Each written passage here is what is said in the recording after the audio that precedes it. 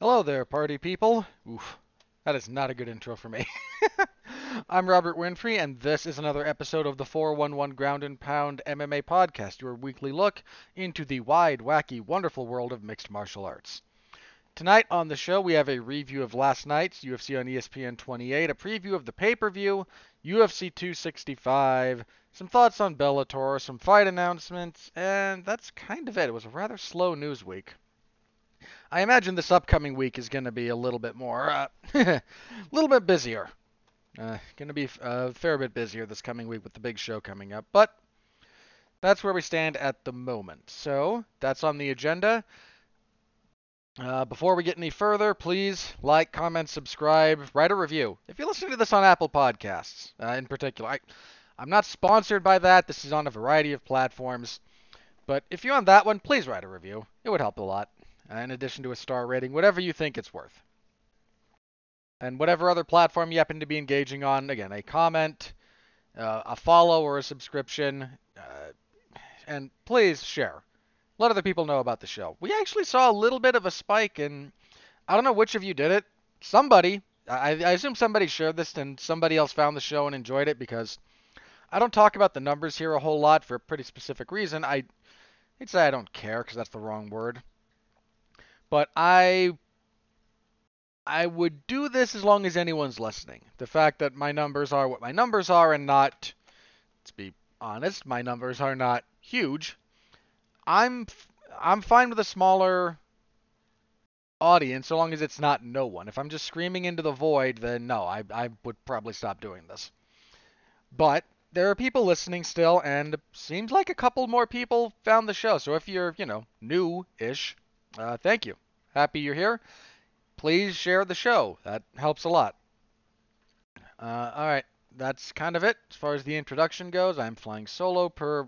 That's usual more often than not these days, but we'll see what happens after the next event because a bigger event like 265, we'll see. All right, anyway, on to the review portion of the show, which is what we do for the most part here. Last night, UFC on ESPN 28. Boy, this card suffered a lot. This card originally had 15 fights on it, I think. Then the week of the fight came along, and we lost a lot. Let's see. We lost a fight between Shamil Abdurakhimov and Chris Daukaus was postponed for unknown reasons at the moment. Let's see. We lost a fight between, I think, I'm pretty sure Sam Alvey and Roman Kopylov were supposed to fight here. Kopylov had visa issues. That's been a common theme over the last little bit. There have been some visa issues, and that's not really a surprise.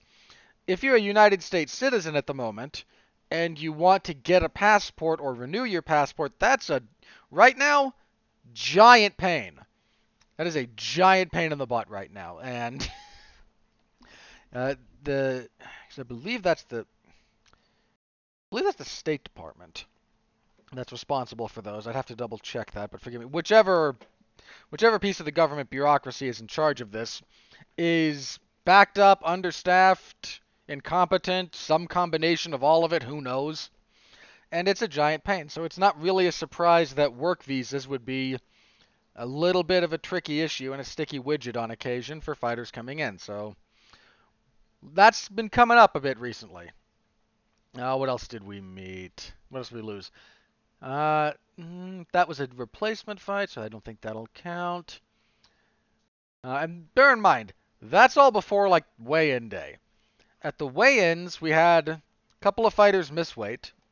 One of them, Nico Montano, missed weight by a lot. She was supposed to fight at bantamweight. She weighed 143 pounds.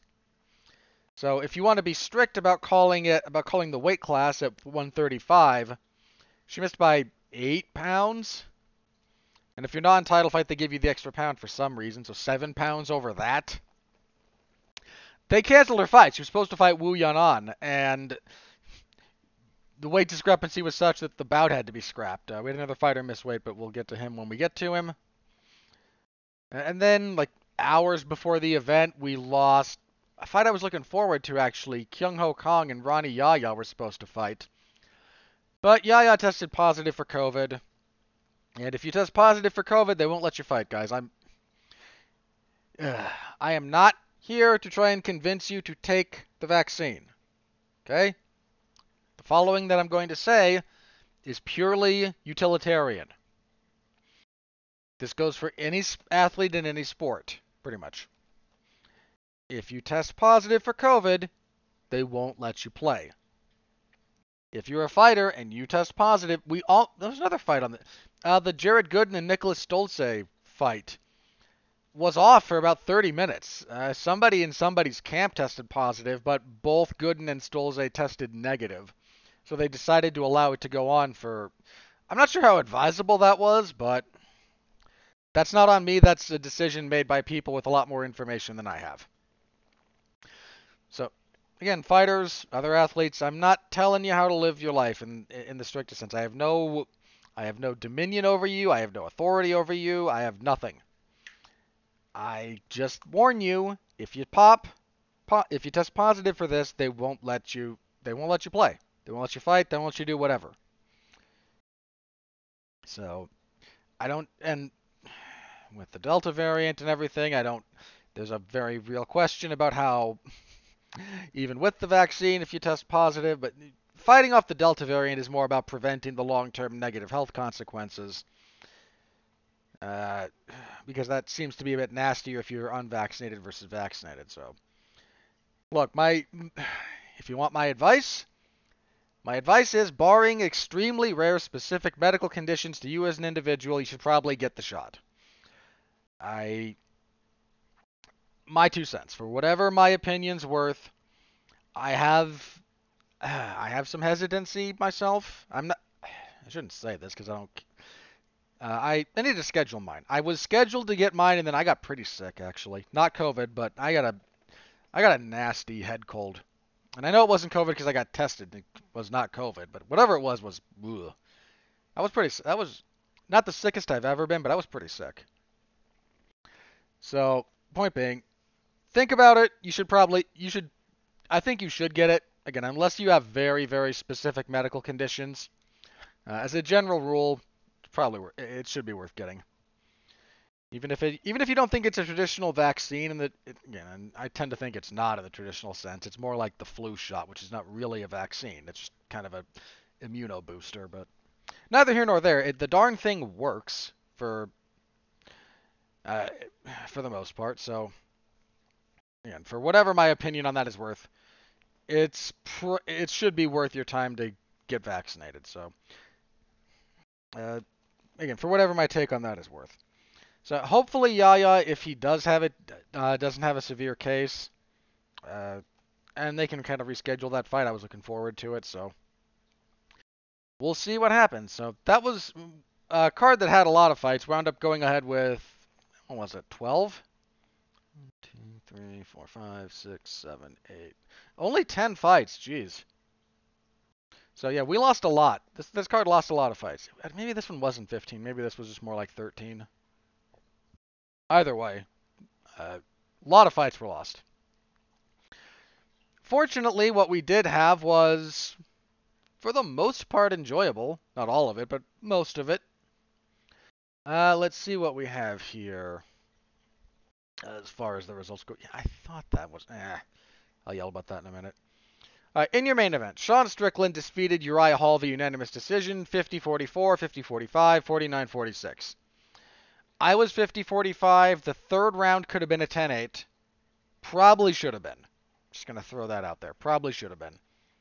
The third round was pretty nuts as far as that goes.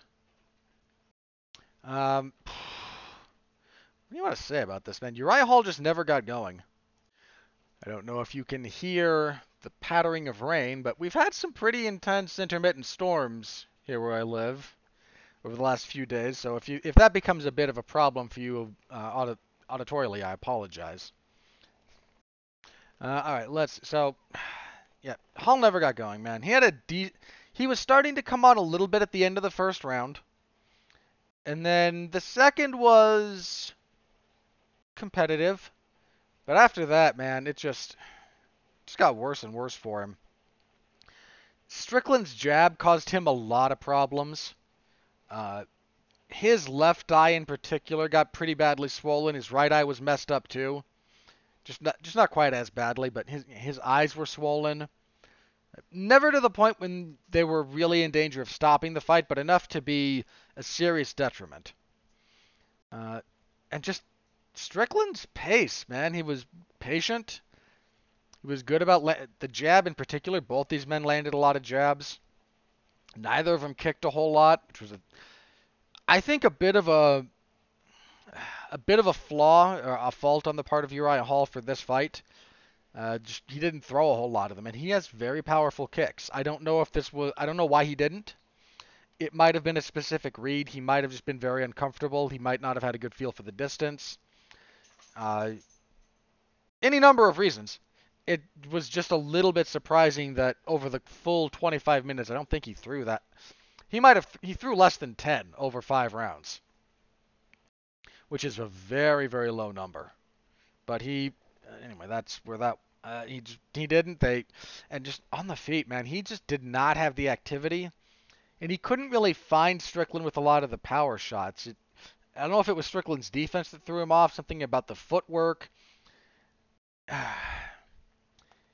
Uriah Hall, I think what he ran into here was actually not the same kind of problem he's run into in other fights. In other fights where he doesn't seem to get going, uh, you might look at them on the face of them and go, "Oh, this was just another instance of the head case having a problem." And I don't think that tells the story of this fight. I think if you look at other fights where Uriah Hall has been very flat and very kind of apathetic to what's going on, he didn't quite. Let's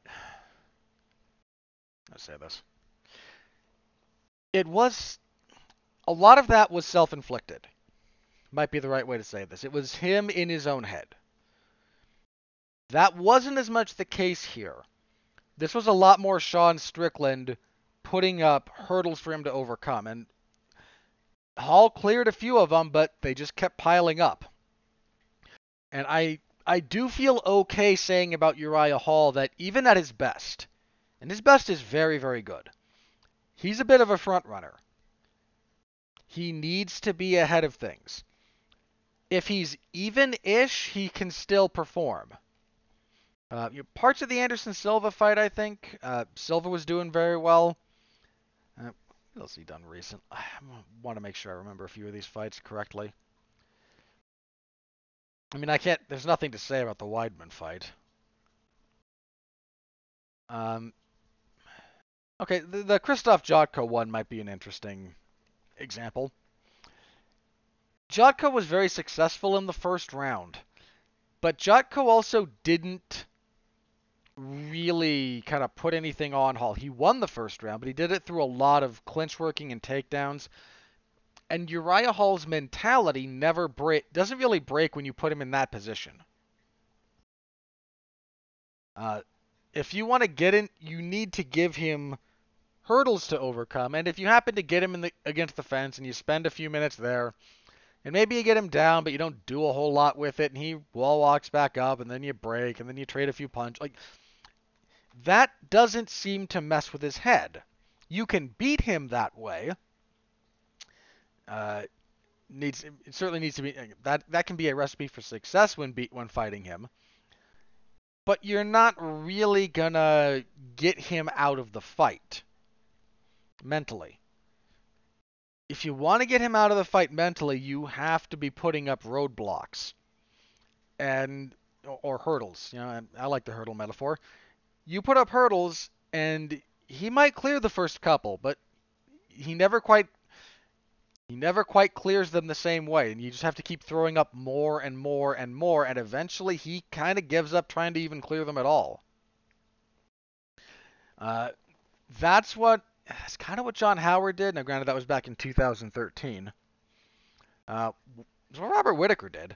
Anytime anytime Hall tried to get into the fight with Whittaker had an answer, and he was always kind of keeping something in Hall's face, keeping him busy, keeping him clinched, keeping him out of the fight.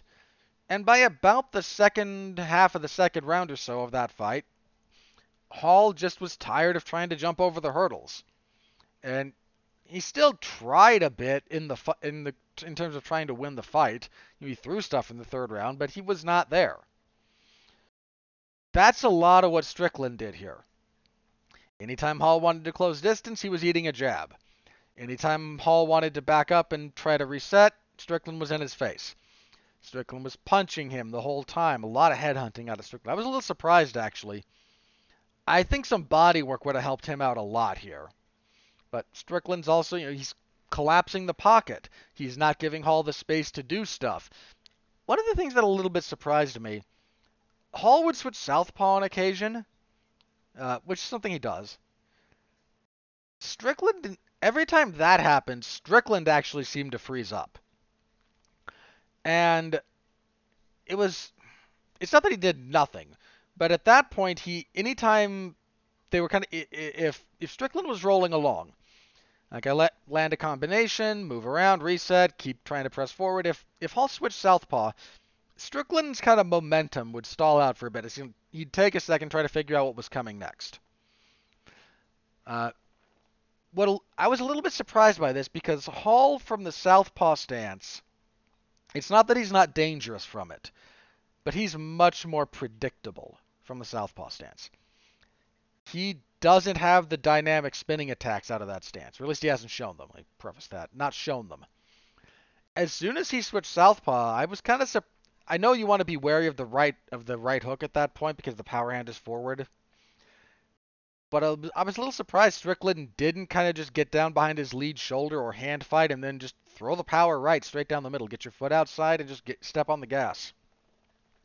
If someone doesn't know how to fight out of the opposite stance, their defense in particular is terrible. Some people might be fairly offensively potent out of both stances. Hall's not as dangerous out of the southpaw as orthodox, but he's still no one to be trifled with in that respect. But his defense out of the southpaw stance might not be much of anything. Strickland just seemed to decide that wasn't a risk worth running, I suppose. But yeah, just a 5-round drubbing, man. This got worse for Hall the longer it went. There was a point of time, man, when Hall was just like, they were kind of clinched, and Hall wound up facing the fence with Strickland on his back, and Hall just kind of covered up. I mean, he didn't want to be there. That man did not want to be in that cage anymore. So kudos to Strickland. The man, he's on a, 5-fight winning streak now, I think? Double check that. Yeah, 5. And some decent names on that. He's undefeated at middleweight. Yeah, ever. Actually, he's undefeated at middleweight. This will probably see him crack into the top 10 and should put him up for a fairly significant fight next. I don't know that Strickland ever is going to really factor into the title picture. But that man is a tough out. You look at the guy, I've mentioned this before, he only has 3 professional losses, all of them at welterweight. And they were to Santiago Ponzinibbio back in 2015 when Ponzi was really kind of streaking up the ranks. In 2017, he lost a unanimous decision to Kamaru Usman, who is, the best welterweight in the world and maybe the best welterweight ever. And then he got knocked out by Elijah Zaleski dos Santos. Then he had one more fight at welterweight, moved back up to middleweight, and has looked like he's looked since. That man's a tough out for anybody, even if you beat him. He is a tough out. So he's gonna be due a bigger fight. I don't know who exactly, but he'll be ranked around. He was number 11, I think, coming into this, and Hall was 8. So he's at a minimum gonna be 10. Bare minimum 10. And you might be able to beat that guy, but that is not an easy task at all. As for the rest of the card, we can go a little bit faster through these. Cheyenne Bays defeated Gloria DePaula via TKO, head kick, and punches 1 minute of the first round. Bays scrambled up from the ground, DePaula tried to hit a technical get up, but you got to be real careful with the distance on that, people. She wasn't, and as her hand came up off the ground, Bays kicked her in the face. Then got on top and pounded her out. Solid win for Cheyenne Bays. She needed that one after the very... Dude, her fight with Montserrat Ruiz, one of the worst fights of the year. That was awful. She needed the rebound in a big way, and she got it. Let's see. Jared Gordon defeated Nicholas Stolze via knockout. TKO, I forget which one. I think just a punch. It was one punch. 108 of the first. Gooden just got his head off the center line. They were both orthodox, so he slipped a little bit to his left, got a better punching lane, right hand down the pipe, boom, done. Melsik Bagdasaryan defeated Colin England via TKO head kick and punches, 150 of the second. Bagdasaryan has some seriously fast hands and feet. That man has speed. And it was a really nice head kick he hit England with. Unfortunately, England just very stiff in the upper body, not moving a whole lot. Opposite stance, just that power leg kick is right there, man. And if you're not moving, especially if you're not moving, you're just a heavy bag at that point. Bagdasaryan is one of Coach Edmonds' guys, and once again, we have a very naturally gifted fighter who will see some success in the UFC, I have no doubt. But after about 3 or 4 fights, there's going to be enough tape on him, or he's going to run into someone tough enough to stifle him, stop his game plan, and make him have to adjust, and he's probably not going to be able to adjust. Because Coach Edmond is not good about that. And, I mean, look at Edmond Shabazian. Shabazian is a naturally gifted fighter, whose success was not at all accidental, but neither is his brief, it is the slump he's in. That's not an accident either. That just seems to be the trajectory for a lot of the guys out of Glendale Fight Club. So I look forward to Bagdasaryan winning a few more fights and then getting figured out and never being able to rebound. Jason Witt defeated Brian Barberena via majority decision. It was 128-28 draw, 129-27, and 129-28. The 29-27 doesn't make a whole lot of sense to me here. I'm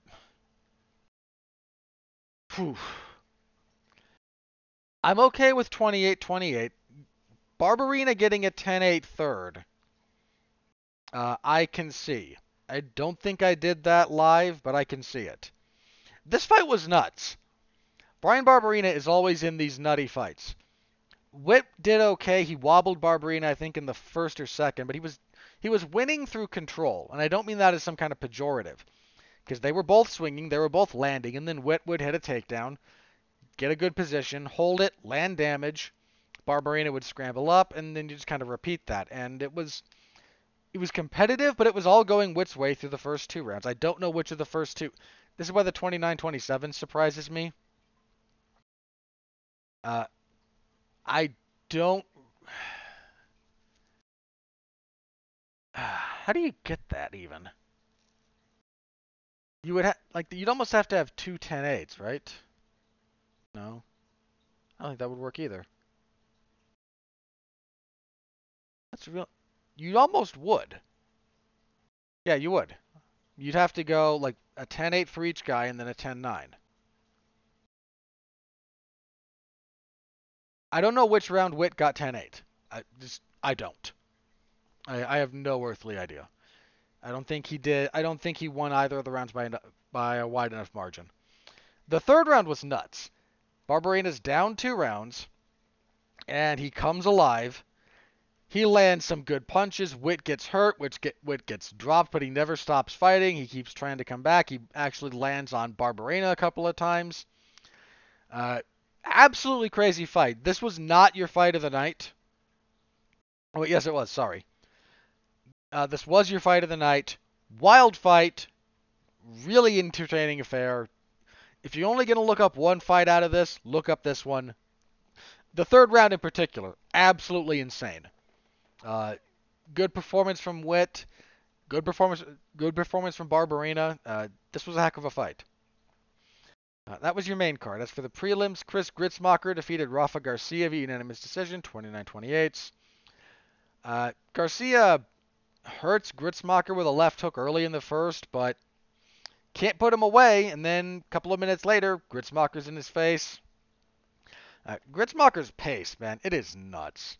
He digs the body well. He's just always in your face, always landing punches and elbows, and just kind of wore down and beat up Garcia for the last 2 rounds.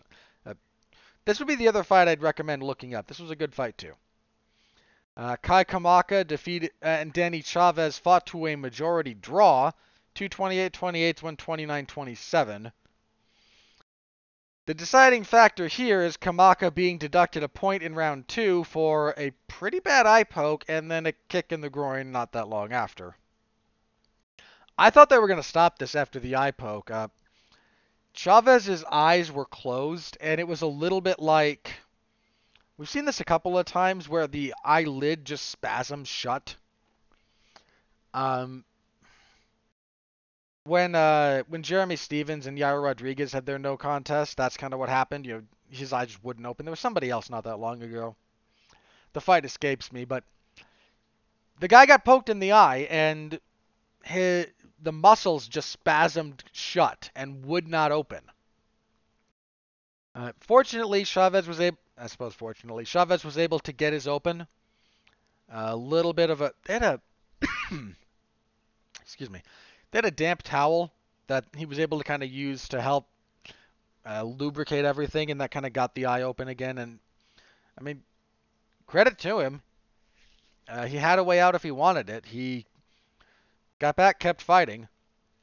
I'm okay with the draw. I might have been 29-27 for Kamaka. I forget exactly how I scored this live. Then again, I forget. It wasn't a terribly memorable fight. They might run that back. They might not. It's hard to say. It sucks for Kamaka, but you did that to yourself, buddy. You were winning that fight otherwise. You know, you screwed yourself there. Women's strawweight, Jinyu Frey defeated Ashley Yoder via unanimous decision, 30-27 across the board. Good win from Frey. She kind of needed this one. She was just able to find Yoder more consistently, had her hurt a couple of times. Frey needed the win. Pretty bad. I mean, she had one fight in the UFC. She'd won one fight in the UFC, excuse me. But she kind of needed a performance to generate a little bit more interest in what she does, and I think she mostly got it here. Zarek Adeshev defeated Ryan Benoit via unanimous decision, 230-27 to 129-28. This was a decent fight. If you want to see how to fight while backing up, this is another fight you could maybe look at. Adeshev did a really good job of jabbing and circling. Benoit just coming forward the whole time, but struggled to... It's not that he never hit him, but he struggled to do so consistently. And Adeshev abused Benoit's left leg. He had some nasty calf kicks. I mean, Benoit spent the entire... not the entirety of round 2, but like 3/4 of round 2 and then almost all of the third in southpaw just to protect that leg. So Adeshev, he needed a good performance here. He had a less than ideal one. I think he was 0-2 in the UFC coming into this. Yeah, he took his debut. He took his debut fight on pretty short notice and got knocked out. Then he had a short notice fight with Sumu Darji. So he needed the win pretty badly, and he got it. And with a solid performance, so good for him.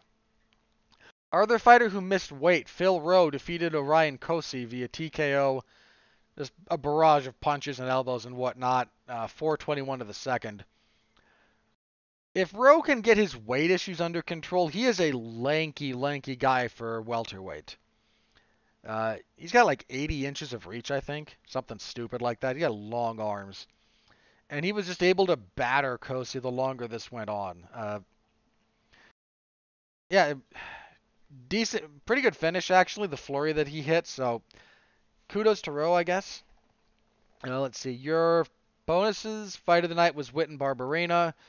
Then Bays and Bagdasarian both for their head kicks notched Performance of the Night bonuses. So that's that. If you're interested in my round by round recap of that, you can find it in the MMA Zone of 411mania.com. It is there along with. Yeah, sorry, there it is. I wanted to double check that. I don't know why I hadn't seen it posted yet. Yeah, you can find that whole thing right there if you're so inclined. Thank you very much. All right, let us move forward then to UFC on UFC 265. I said last week this card is very good, and for the most part, I agree with that. This last week, however, we lost a couple of fights. I think. No, well, we lost at least one. We lost a big one. The bantamweight title fight between Amanda Nunes and Juliana Pena was pulled. Nunes tested positive for COVID-19. Apparently, that just came through her family. Her wife Nina and their kid. They all tested positive and apparently got pretty sick. I think they said like a week later they tested negative. So it does not seem to have been lingering at the moment, but I don't know how much you want to believe what fighters say about their own health. They are notorious liars. But hopefully it's not serious, so just throwing that out there. They're going to try to reschedule that in all probability. So we lost that. We lost the only real title fight on this card. But we still have in your main event for the interim heavyweight title. Look, the fight itself is fine. There's no reason for this to be an interim title other than the UFC trying to milk a few other. I don't even know that actually meaningfully will contribute to the buy rate in this case. The UFC might. I've said this before. If they have data that says an interim title fight versus a non-title fight of any variety, on average, bumps you up another 50,000 buys per event, then of course you're going to do it. Interim titles in the UFC mean nothing. I've said that before. That shouldn't be a surprise take. They hand them out like candy and they take them away just as easily for no reason. I mean, Khabib fought two interim champions. Both Justin Poirier and Justin Gaethje were interim champions when they fought him for the real title. Both of those gentlemen got title fights because Khabib, he wasn't even injured. It was like, yeah, it's the middle of Ramadan. And Khabib's not going to fight during Ramadan because, well, why would you do that to yourself? For those unfamiliar with what Ramadan is, during that particular month, it's usually a month or thereabouts, especially devout Muslims, will not eat during the day. They fast from sun up to sundown, and then they just eat. So you eat and drink in the evening. It's mostly eating. I think drinking's allowed during the day. Water, of course, not anything else, because devout and observant Muslims don't consume alcohol anyway. And as a observant and practicing member of a faith personally that does not allow the consumption of alcohol, I certainly respect it. I have no issue with it. But you're not going to go through a fight camp like that. Not when you're doing that to yourself. It's just not feasible. Much less have a fight. So point being, it was just Khabib wasn't quite available, but he wasn't injured, so they just threw interim belts at things and just. Ugh. They're doing that here at heavyweight for, again, there's no reason. Francis Ngannou is not hurt, to the best of my knowledge. He's probably gonna fight in what? We're in August. I think he said he was gonna fight sometime in like late September or October. I'd have to double check, but like that's he told everyone that's when I'm going to be available. And the UFC's just, yeah, sure, interim belt for Derrick Lewis and Ciryl Gane. So the fight itself is not a bad fight. Much as I don't like Derrick Lewis fight. I have to say this because I have to say this every time Derrick Lewis fights. most of Derrick Lewis's fights are not all that entertaining. Most of them are boring for the vast majority of the fight. Then he scores some memorable finish and everyone remembers the finish. If you disagree with me, feel free to watch his fight with Marcin Tybura. Watch his fight with Shamil Abdurakhimov. Watch his fight with Ilir Latifi, which is just ass from start to finish. Watch his fight with Blagoy Ivanov. For the record, I thought both Latifi and Ivanov should have won those fights. His first fight with Francis Ngannou was one of the worst fights I've ever seen. Especially at the UFC level, especially from two guys who were supposed to be like title contenders. That was Ngannou's first fight after losing to Stipe the first time.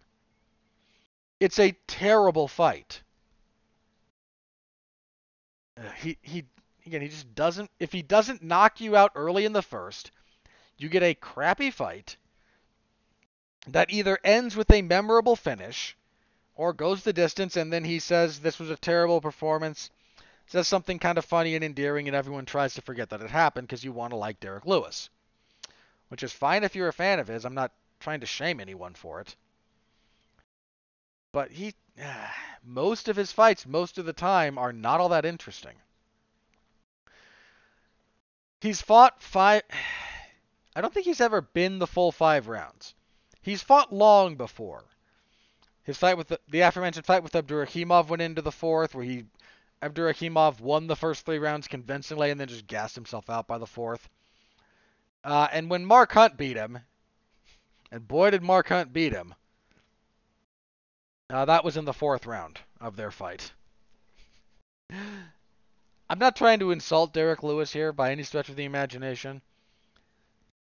But the man's most recent losses are to Mark Hunt in 2017 when Hunt kind of had one foot out the door.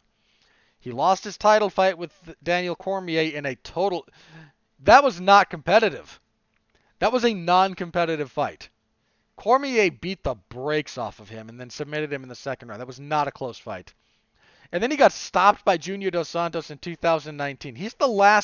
I believe he's the last win that Dos Santos has. Yeah, he is actually. After that, JDS went on to fight Francis, Curtis Blades, Rosenstruik, and Gane and was finished by all of them. But he stopped Derrick Lewis non-controversially and without a whole lot of difficulty. On the other side, we have Ciryl Gane, who is... Candidly, guys, I don't have a good read on Gane. He's had a couple of 5-round fights now. One of them, the fight with Rosenstruik, wasn't terribly interesting. It just wasn't a very good fight. The Volkov fight was interesting by contrast, but when I say but here, I just don't have a handle on the guy. He's got cardio. He's fought 5 rounds twice and did not seem to fatigue. The counterpoint to that, and it's a fair one, those were not high-paced affairs. That said, Derrick Lewis is not known for high-paced fights either, so take that for whatever that's worth. He's really good about applying pressure, about harassing you, and about inducing a bad counterattack. He's a little bit... Because he comes from a bit of a, not just a Muay Thai background, but a little bit of a karate background as well. He doesn't, I don't want to say he fights like Wonder Boy. I think there's some very key differences, especially how they use their lead leg. But that'll give you a little bit of an idea. Maybe Robert Whittaker's a slightly better comparison. He doesn't have Whittaker's jab by any stretch of the imagination, but you don't get a lot of heavyweights who fight like he does. He's light on his feet, pretty consistently. He's good about pressure. He's good about picking at you and scoring and annoying you, and then countering when you make mistakes. And if you're too lazy, he's happy to take the offensive foot. If you try to, I shouldn't say he's happy, but if you try to wrestle him, he's willing to wrestle with you. he's just a really hard guy to figure out. I don't know that he's going to be the guy to beat Francis at this point, but I actually feel okay picking him here. I'm not going to be surprised if Derrick Lewis knocks him out. Between Lewis, part of the reason, there's the old phrase, this is a little bit awkward because it seems unfairly symmetrical, but the old adage is you box a brawler and you brawl a boxer. The point there in that particular bit of truism is that whatever your opponent is used to dealing with, you wish to do the opposite. Well, the opposite might be a stretch, but you want to do things that take them out of their patterns. If you're fighting someone who's a slick boxer, and you can't outbox them, you have to make it ugly. Now, you might still lose because you don't brawl that way for a reason. You don't brawl that way because of all the technical holes it leaves. But you can catch slick boxers with awkward punches because they're not used to them. There's all kinds of examples of this throughout boxing history. Perhaps most famously, the couple of fights between Ezzard Charles and then heavyweight champion Rocky Marciano. The punches that Marciano lands to finish Ezzard, especially I think in their second fight. Ezzard is a very slick boxer, even a little bit later into his career as he was there. Very slick boxer. Him and Jersey Joe Walcott, too, who Marciano knocked out. Ironically enough, the punch that Marciano knocked out Walcott with was a technical thing of beauty. But you get you get the point. A slick boxer is not expecting certain things, like punching all the way back across your torso, which is one of the things that Marciano caught him with. And the reverse is true. If you're fighting a brawler, especially a sloppy one, then there's a lot of very smooth technical application that can be done to make their nights difficult. Here we have that same kind of dichotomy in very, very stark contrast. Derrick Lewis is not a technical fighter. That doesn't mean he doesn't know how to fight. The man trains his butt off. He's lost a lot of weight recently, but he is not a technician. He's a slugger. And a bit of a wild one at that, especially when you start backing him up and he gets desperate. He just swings from his hip.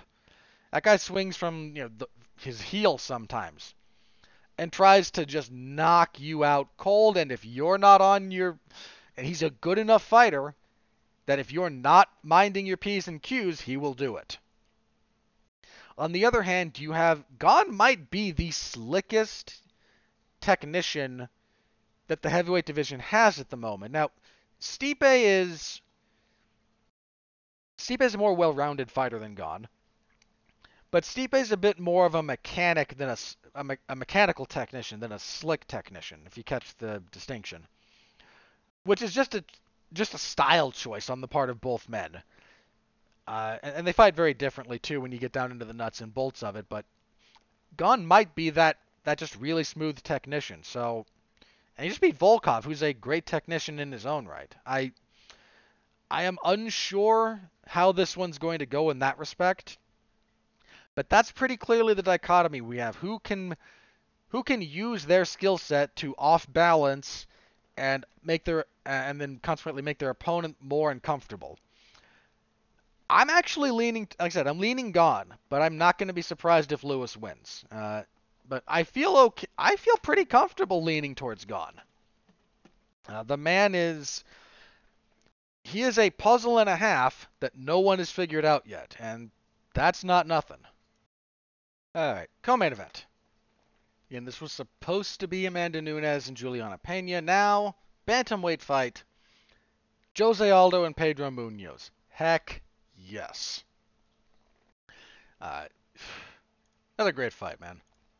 That is a great fight. You've got Jose Aldo, one of the best of all time.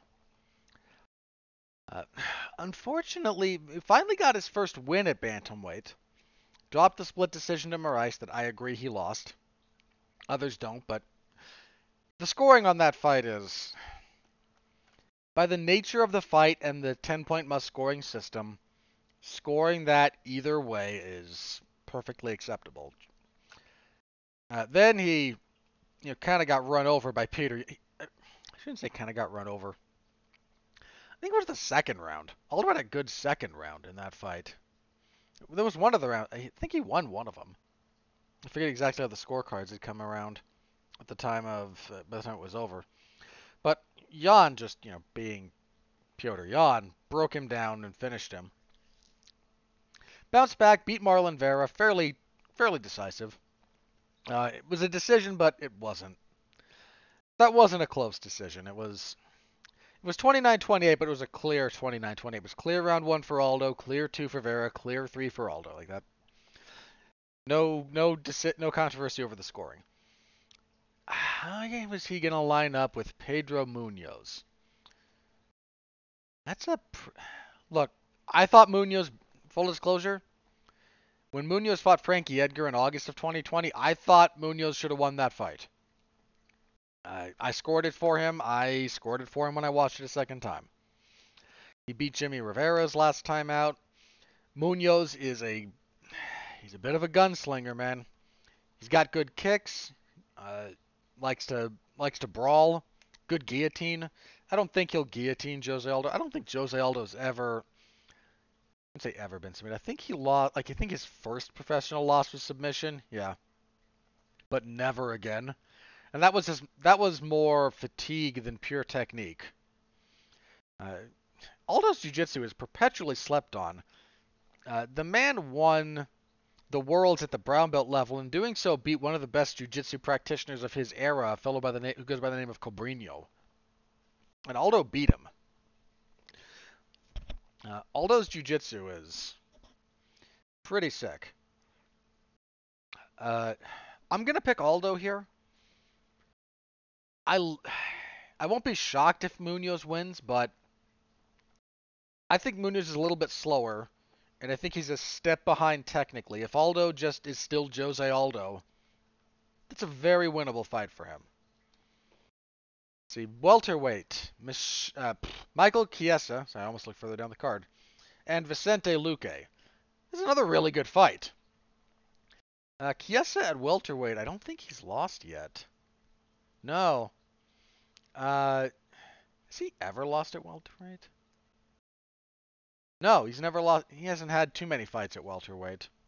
The majority of his career has been, but man, he's a big welterweight. He's on a good winning streak, actually. Submitted Carlos Condit. Let's see. Beat Sanchez, beat Rafael dos Anjos, beat Neil Magny. The Magny fight over 5 rounds. Whereas Luque might be slipping a bit. No, he choked out Tyron Woodley. Am I thinking of the slipping? Oh, Zaleski. And Ponzinibbio a little bit. Man, the trio of Vicente Luque, Elizeu Zaleski dos Santos, and Santiago Ponzinibbio is one of the most underappreciated and underranked trio of fighters in welterweight history. Those three were, all around the same time, very good. And they just never really got the main event push.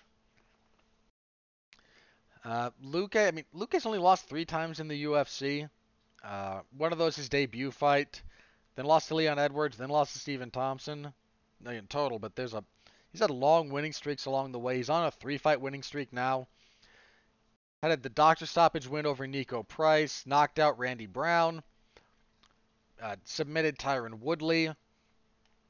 The man's a dangerous welterweight. How do I think? This is the toughest fight actually on the main card to pick, I think. Chiesa's really good about hanging on you, about getting close, about dragging you down, about wearing you out. Luque can wrestle, but he's more of a striker. Luque has good jiu-jitsu, but the wrestling's been a bit of a weakness for him. I'm gonna lean towards Chiesa, but that's a really good fight. Up next, a fight between Angela Hill and Tisha Torres. This fight got promoted after Pena and Nunes fell out. This is not the fight from the prelims I would have bumped to the main card. I would have bumped up Bobby Green and Rafael Fiziev, but that's just me. The UFC likes Angela Hill, and it's not hard to see why. Her fights are more, I'd say, they're more entertaining than they are not entertaining as a general rule. And that's not just like fight to fight, that's actually just minute to minute, give or take. And she doesn't really have a lot of boring fights. She's a very kind of enthusiastic personality. She's a pretty good talking head for how much value you want to put on the people who do the analyst desk stuff. She's pretty good at it.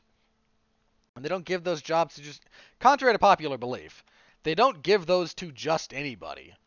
You have to not only know what you're talking about, you have to be able to convey it in an intelligent, articulate manner. And she's a perfectly good talking head. I think the UFC just wishes she was a better fighter. I don't. I'm okay picking Hill here. Torres recently broke a 4-fight losing streak. She's won her last 2, but I don't know. I feel like she hasn't really evolved with the times. Whereas Hill, coming off a win over Yoder, she dropped 2 split decisions before that. I didn't have a problem with her losing those fights. Of course, she did, for understandable reasons. No one wants to lose a fight. But Hill's cardio is just still kind of an issue. She got outworked in the 3rd round by Claudia Gadelha. And if that's happening, you got a cardio problem. But I don't have any problem picking Hill here. And kicking everything off at bantamweight, Casey Kenny will fight Song Yadong. Kenny coming off of the loss to Dominic Cruz, I'm still baffled that was a split decision. That should have been Cruz. Kenny performed admirably, but the scoring of that should not have been controversial. Whereas Song, coming off of his first loss in the UFC, I'm okay picking Kenny here. But that's another tough one, actually. That could be a really good fight. And I'm going to lean Kenny for whatever that's worth. All right, that's your main card. Prelims, Bobby Green and Rafael Fiziev. That's probably going to be really interesting as a fight. Fiziev, I feel okay picking that. Bobby Green's a mostly entertaining fighter, but he struggles at this level a little bit. And Fiziev, isn't he like one of the striking coaches at Tiger Muay Thai, I want to say? Um, I think he is. And he lost once. Lost in his UFC debut against Magomed Mustafayev, who's uh, a really tough customer at at lightweight.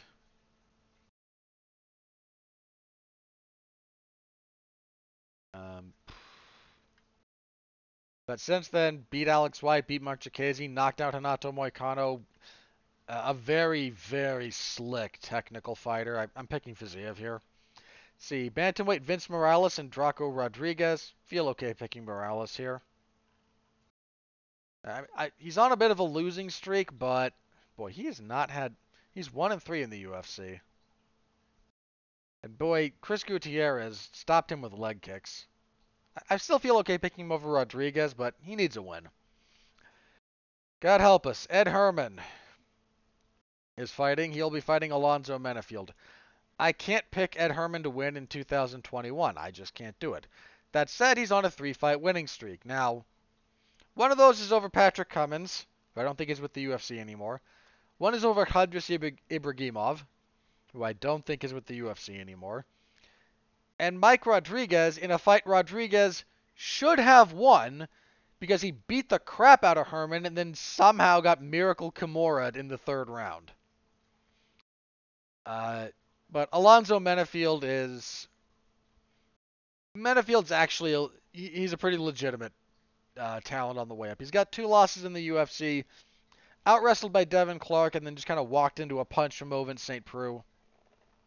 But I feel very good picking Menafield. Let's see, women's strawweight Karolina Kowalkiewicz and Jessica Penne. Last time Penne won a split decision in her last fight, but she was out for a long time. But she got screwed by USADA. Which needs to be said. Um, I don't recall thinking she won that fight, but I might be mistaken. Kovalkiewicz hasn't been. Yeah, she's been out for over a year. She last fought in February of 2020. She's on a 4-fight losing streak. I'm still gonna pick Kovalkiewicz, but that's kind of do or die for her. And then the early prelims: flyweight Manel Cape and Ode Osborne. Or is it Cape? Cop?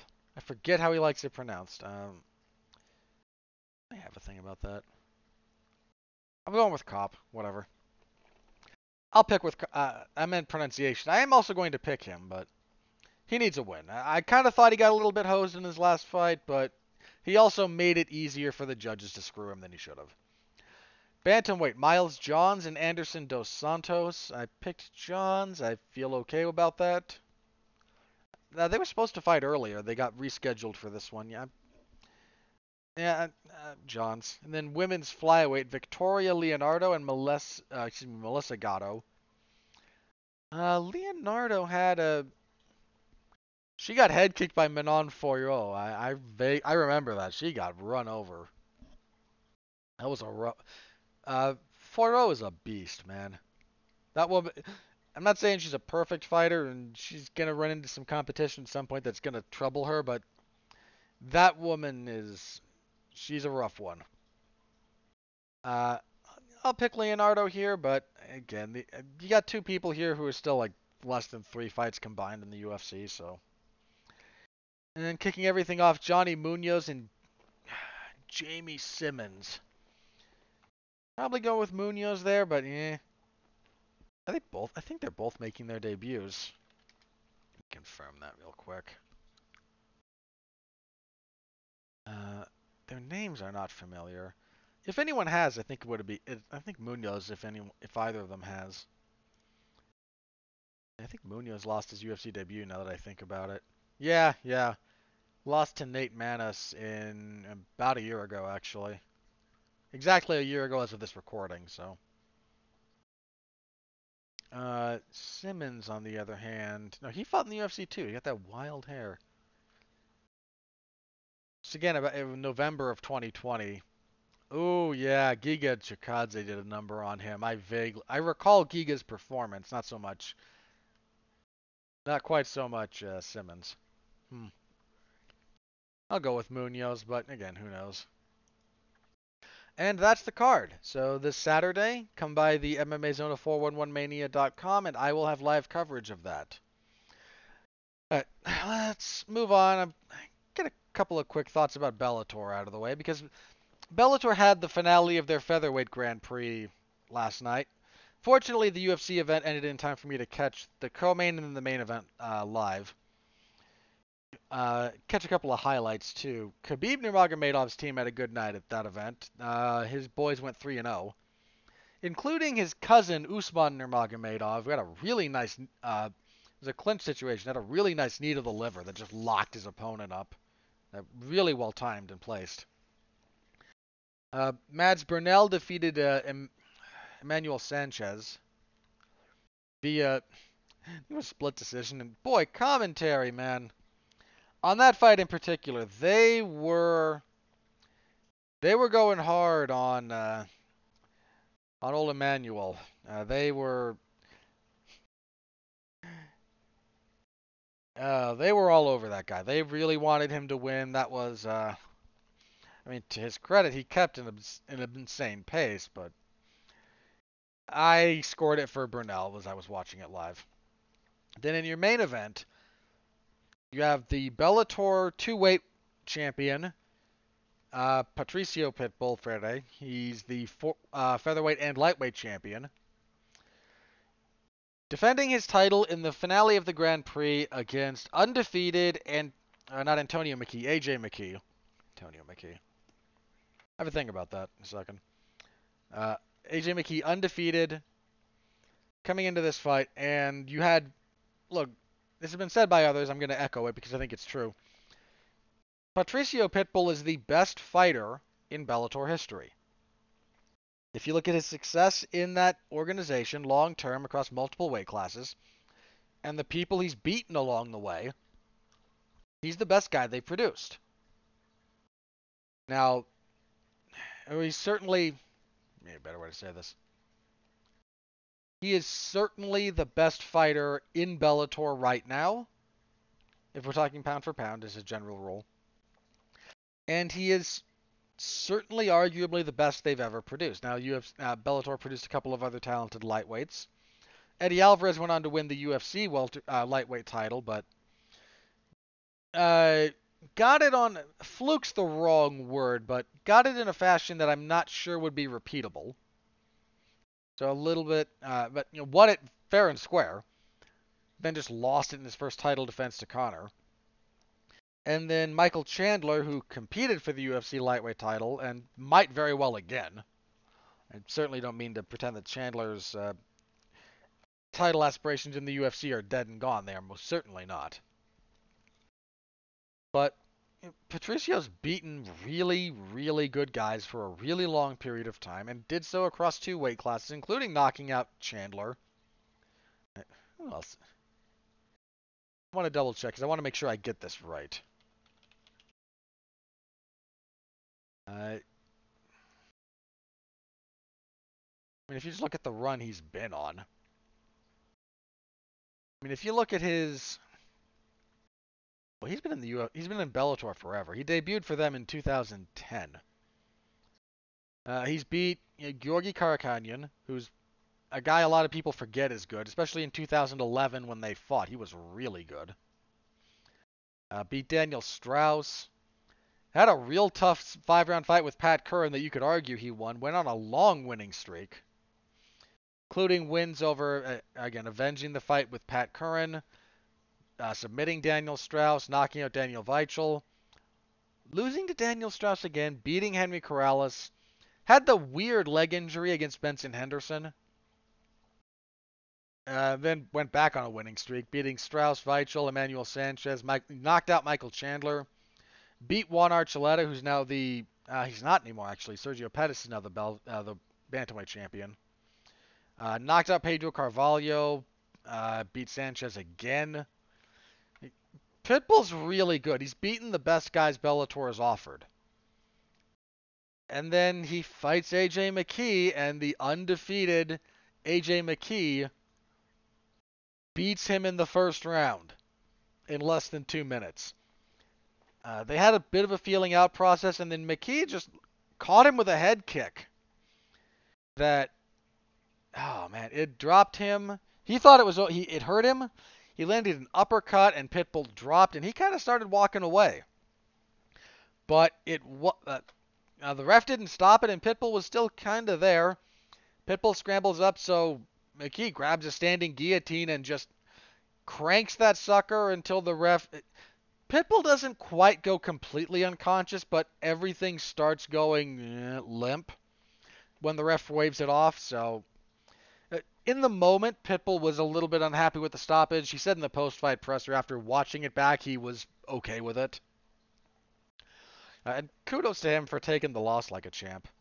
I mean, that's a hard thing to do. But AJ McKee, man, his run through this tournament, he stopped Georgi Karakhanyan, submitted Derek Campos, submitted Darian Caldwell. This is erroneously listed as a neck crank. He used a slightly modified version of what Eddie Bravo calls the 100%. It's a shoulder lock, not a neck crank.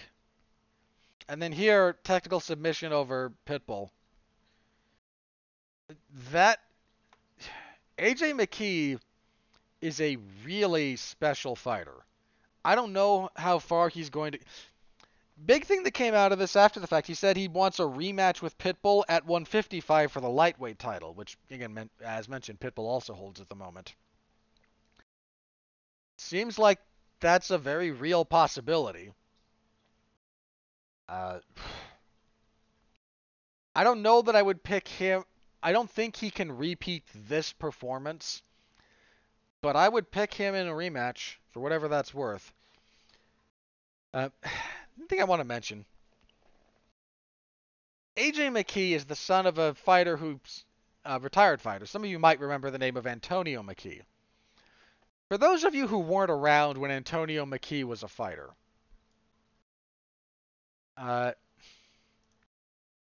Antonio McKee, currently 51. He retired in. Jeez, he retired only recently.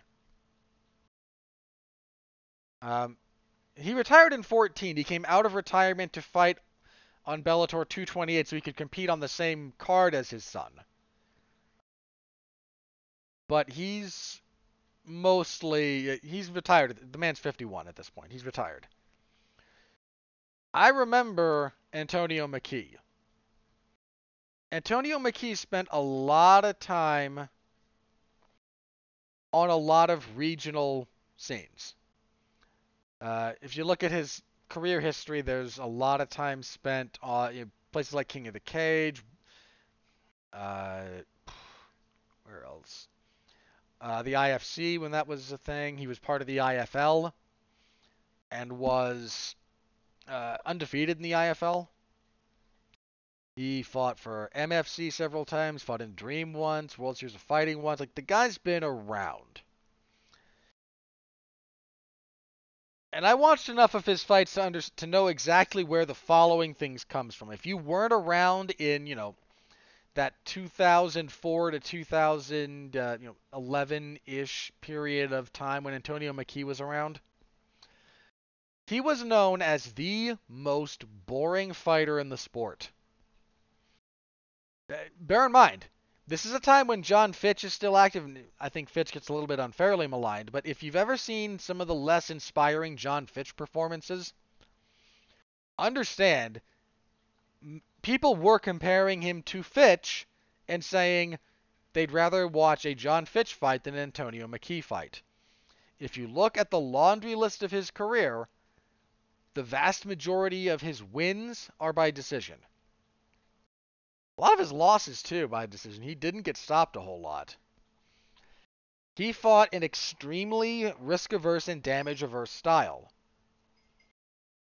And it's... Uh, he's just... he was just one of those guys. He had one fight in the UFC. Yeah, he signed a 4-fight deal with them, then lost a split decision to Jacob Volkman, and then was cut.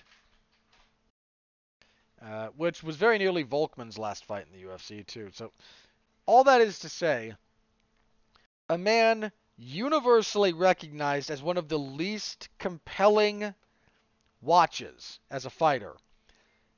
His son is the exact opposite. AJ McKee has a penchant for the spectacular and the dramatic in ways that are unique. Not completely unique, but are extremely rare. McKee's entire career has been fought in Bellator. And some of his fights were the kind of, the kind of ham and eggers that you put in there with a rising prospect. Some of them were quite good. Were quite good fighters. Justin Lawrence, who he beat in 2018, is not a slouch. Lawrence had a couple of fights in the UFC. Has a winning record in Bellator. Then Pat Curran, it's certainly no one's slouch. McKee at this point is... I'm not calling him the best featherweight in the world. But I think you would be remiss to pretend that because he fights in Bellator, that man is not one of the best in the world. I don't know where he falls exactly. I don't know how he would... After the fight, said one of his dream fights is with Max Holloway, and it'll never happen. Well, not at the moment. But I wish it would, man. I wish the UFC would let Max have one fight with Pitbull.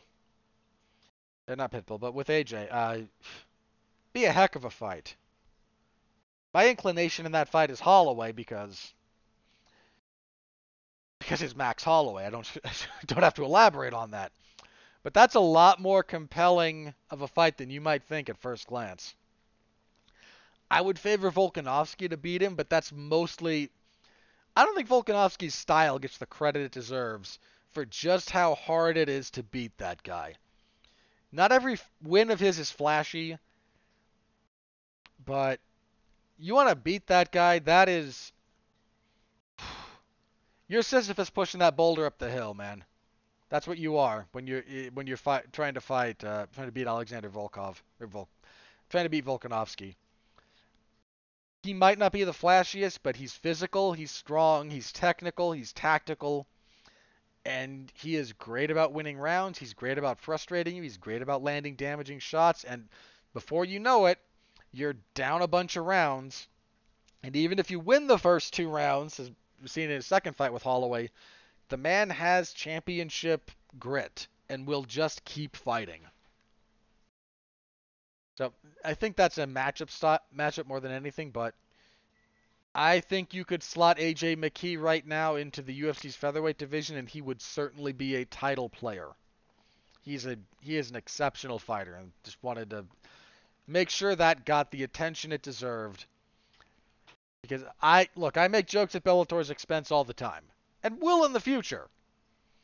But when they get it right, they get it right. When they have good fights, they deserve to be acknowledged, and Bellator doesn't have the same depth of talent that the UFC does.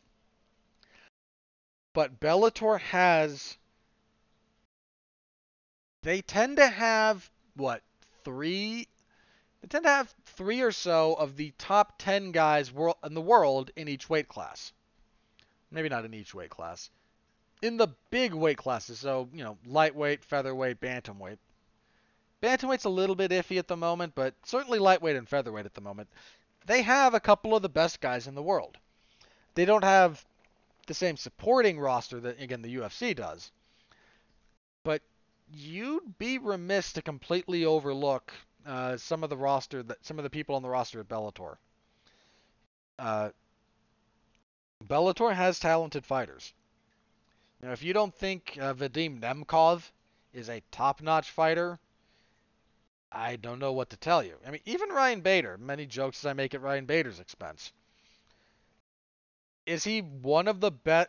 If you were to put Ryan Bader in the UFC right now and have him fight Jan Blachowicz, I would lean Blachowicz just a little bit, but I've mentioned this before, the UFC, especially at 205, they kicked all the wrestlers out. I would not be surprised if Bader were able to beat Blachowicz if they were to fight. Heavyweight, him beating Francis seems like a much taller mountain to climb, but yeah, he'd certainly be a top heavyweight. I might pick him to beat Derrick Lewis. Might. I have to think about that. But point being, there's a couple of guys in every division at Bellator that are worth paying attention to, and AJ McKee is someone you should be paying attention to, for whatever my opinion on the matter is worth. Right. Let's move on. Last couple of things here. I think it's the last thing that I have listed at the moment. Okay, UFC has made some fight announcements. UFC 268 in particular. I believe this is going to be their November card. I want to double check that. Yeah, November 6th. Currently scheduled to take place in New York City, so presumably Madison Square Garden, but, well, we'll just have to see what the state of the world has to say about that at the moment. It's got a couple of fights, a couple of good fights. Your main event is set to be a rematch for the welterweight title between Kamaru Usman and Colby Covington. I leaned Usman in their first fight. I lean a little bit heavier towards Usman this time. Now, I still think Covington is probably the toughest matchup for Usman at welterweight. I might be wrong about that. But thus far, he's been easily, I think, the toughest fight of Usman's UFC run.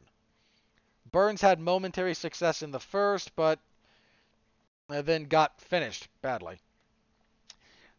If you don't remember, going into the 5th round of the first fight between Usman and Covington, which was, a lot of people thought that was the fight of the year. I didn't. I still don't. But it was certainly an action fight. Those two just kind of hit each other in the face a lot. Some nasty body kicks went along in that fight too. So, if you haven't seen the fight, feel free to watch it. You will not be bored. In all probability, at least. It didn't speak to me. It was a little bit was a little bit sloppy, a little bit repetitive for my taste, but that is my taste. But the scorecards going into that fight, that fifth round, were all over the place. One judge was 2-2, one was 3-1 Usman, one was 3-1 Covington. I think I was 2-2. It was a wild fight.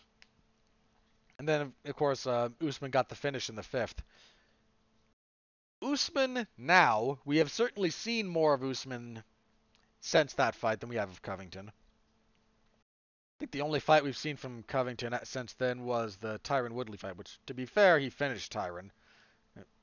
Tyron got injured, but Usman's the one who did the injuring, so... but Covington's the one who did the injuring, so... However you want to try and parse that. There's not a welterweight on the planet right now that I pick to beat Kamaru Usman. There just isn't. He was really dangerous in his run-up to the belt. When I say dangerous, I don't mean he was finishing people. He had heavy hands, but he wasn't really able to connect. He was just a guy you couldn't beat. I mean, no one did. No one even got close. As soon as he got close, he was physically strong, had a great clinch, excelled at finding a control position that even positions I actually have an old deep dive I did on Usman. It would be outdated now in some respects. But I mentioned this there. Positions that are supposed to be 50-50, against Kamaru Usman, they're not 50-50. He's winning. He'd get to an over-under position on the clinch with Tyron Woodley, and this is theoretically an even position. Nope. Usman's the one in control. Usman's the one dealing the damage. Usman's the one who's able to transition. A position that you think is equal against him is not equal. You have to be clearly ahead positionally to deal with him. If we're talking just the wrestling and the grappling. Good takedowns. He doesn't have a double. His knees are too messed up, I think. He's talked about that. But he's got great takedowns from the body lock. Smothering top control. Then he started working a little bit with Trevor Whitman, and Trevor Whitman got him to work his jab, got him sitting on his punches, got him a few setups, and his natural power has been shining through ever since. This might seem like heresy, but if Kamaru Usman beats Covington again and then beats Leon Edwards, just for want of a better explanation, beats the next contender, he might have surpassed George St. Pierre as the best welterweight the UFC's ever seen. He won't have the same record of achievement as champion that George did, but at that point he will have a lot.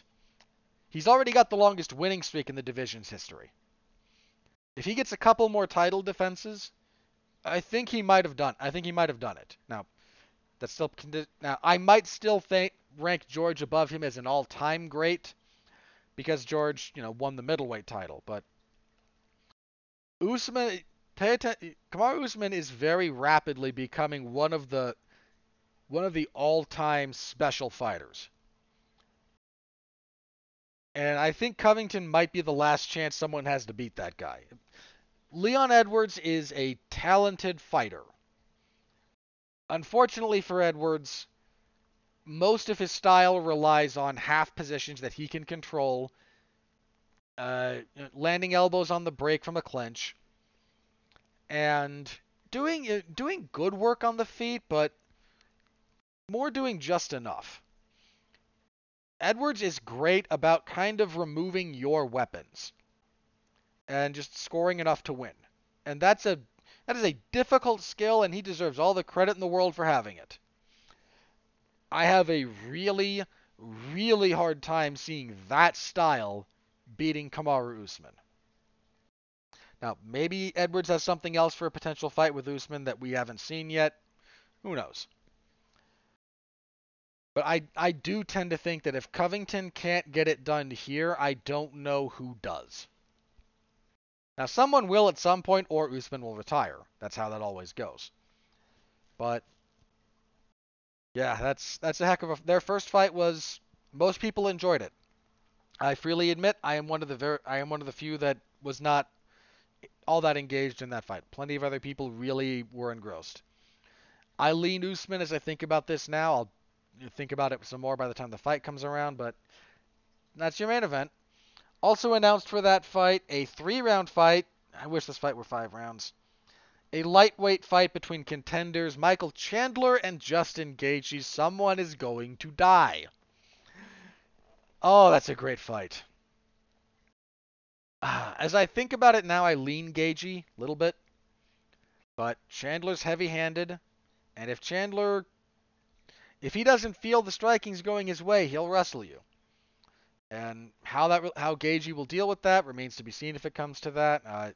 You got 2 heavy-handed guys, 2 guys who do not at all shrink from the fight. 2 men who are at home in the violence and the chaos. I think Gage's chin is a little bit better too. That's kind of why I'm leaning his way, I think. But certainly a great fight. I only wish that fight were 5 rounds. I really, really wish that fight were 5 rounds. Other than that, who could possibly complain about those 2 and the hurricane of violence that will follow in their wake? Alright, I think that's everything. Let me check Twitter real fast and see if anything's broken. If not, we shall go into plugs. Alright, nope. So, what do we got for plugs this week? Last week, I was part of a comic strip for the comic book Sandcastles and its adaptation, the M. Night Shyamalan movie Old, which won the weekend. That is myself, Alexis Haina, and Jason Teasley. We talk about the book, we talk about the movie, we do a little compare and contrast. We have some fun with that, so give that a listen. It is if you follow the W2M network on your podcasting platform of choice, or just search up Comic Stripped. That should be what comes up. If not, well, I'm sure you'll find something fun with with a title like that if you go into your search history. So let's see, there was that. That was last Thursday. Well, this Thursday is. Jeez. What is with this calendar? It's a little bit awkward.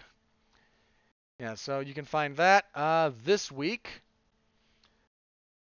Tuesday at an earlier time, there will be a Damn You Hollywood for the latest Disney Pictures release. Jungle Cruise, starring everyone's favorite movie star, The Rock, Dwayne Johnson. He and Emily Blunt are in Jungle Cruise. Mark and I will be talking about it. I think Alexis will be there as well.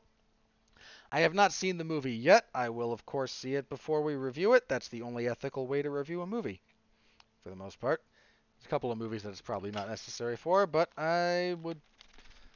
that's how I'm going to conduct my business as far as that goes. So be on the lookout for that on Tuesday. Suicide Squad is the week after. So there's that. There will be a Damn You Hollywood for Snake Eyes, the G.I. Joe movie that cratered. That will not feature me. I will, thankfully, not a part of that one. That would have been bad. That will be Mark Radlich and Jason Teasley. There is a re-airing on Thursday. There will be a re-airing of the Suicide Squad Damn You Hollywood movie review. So check that out if you're interested. That, of course, to coincide with the release of James Gunn's Suicide Squad movie. That will be reviewed not Tuesday the 3rd, but Tuesday the 10th. So be on the lookout for that. That should be... Sorry, some of the stuff is listed twice here. So be on the lookout for that. Also in the future, what else do we have coming up this month? Damn You Hollywood for Free Guy, not featuring me, but I'm going to pimp it anyway. A TV party for Loki, the Disney Plus series that I will be a part of. There will be a TV party for the anime series Food Wars on the 24th. And then the new Candyman on the 31st. I will be part of the TV party for Food Wars and then the Candyman, of course.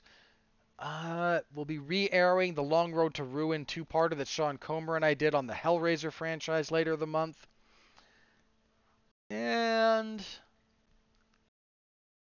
yeah, a lot of re-airs coming up this month, but some new stuff as well, so be on the lookout for that. All of my other podcasting endeavors can be found over on the W2M network, so give that a follow on whatever podcasting platform you prefer to use. That's deeply appreciated. And there's a lot of people over there putting out a lot of content. So give it a listen. You will find something you like. I practically guarantee it. My guarantee is not legally binding in this particular instance. But on that note, thank you all very much. Well, oh, sorry. Forgot the other things I do. Last week, I think it was last week, I covered WWE Raw Monday night because someone had to. My review for MLW's Battle Riot is up. That served as kind of a soft relaunch for the company. Certainly kind of a reboot. The end of the previous season, the start of the next one. I covered AEW's Dark Elevation on Monday as well. SmackDown on Friday. This week, Dark Elevation, AEW's Dark Elevation on Monday. Whatever MLW does on Wednesday. SmackDown on Friday, and then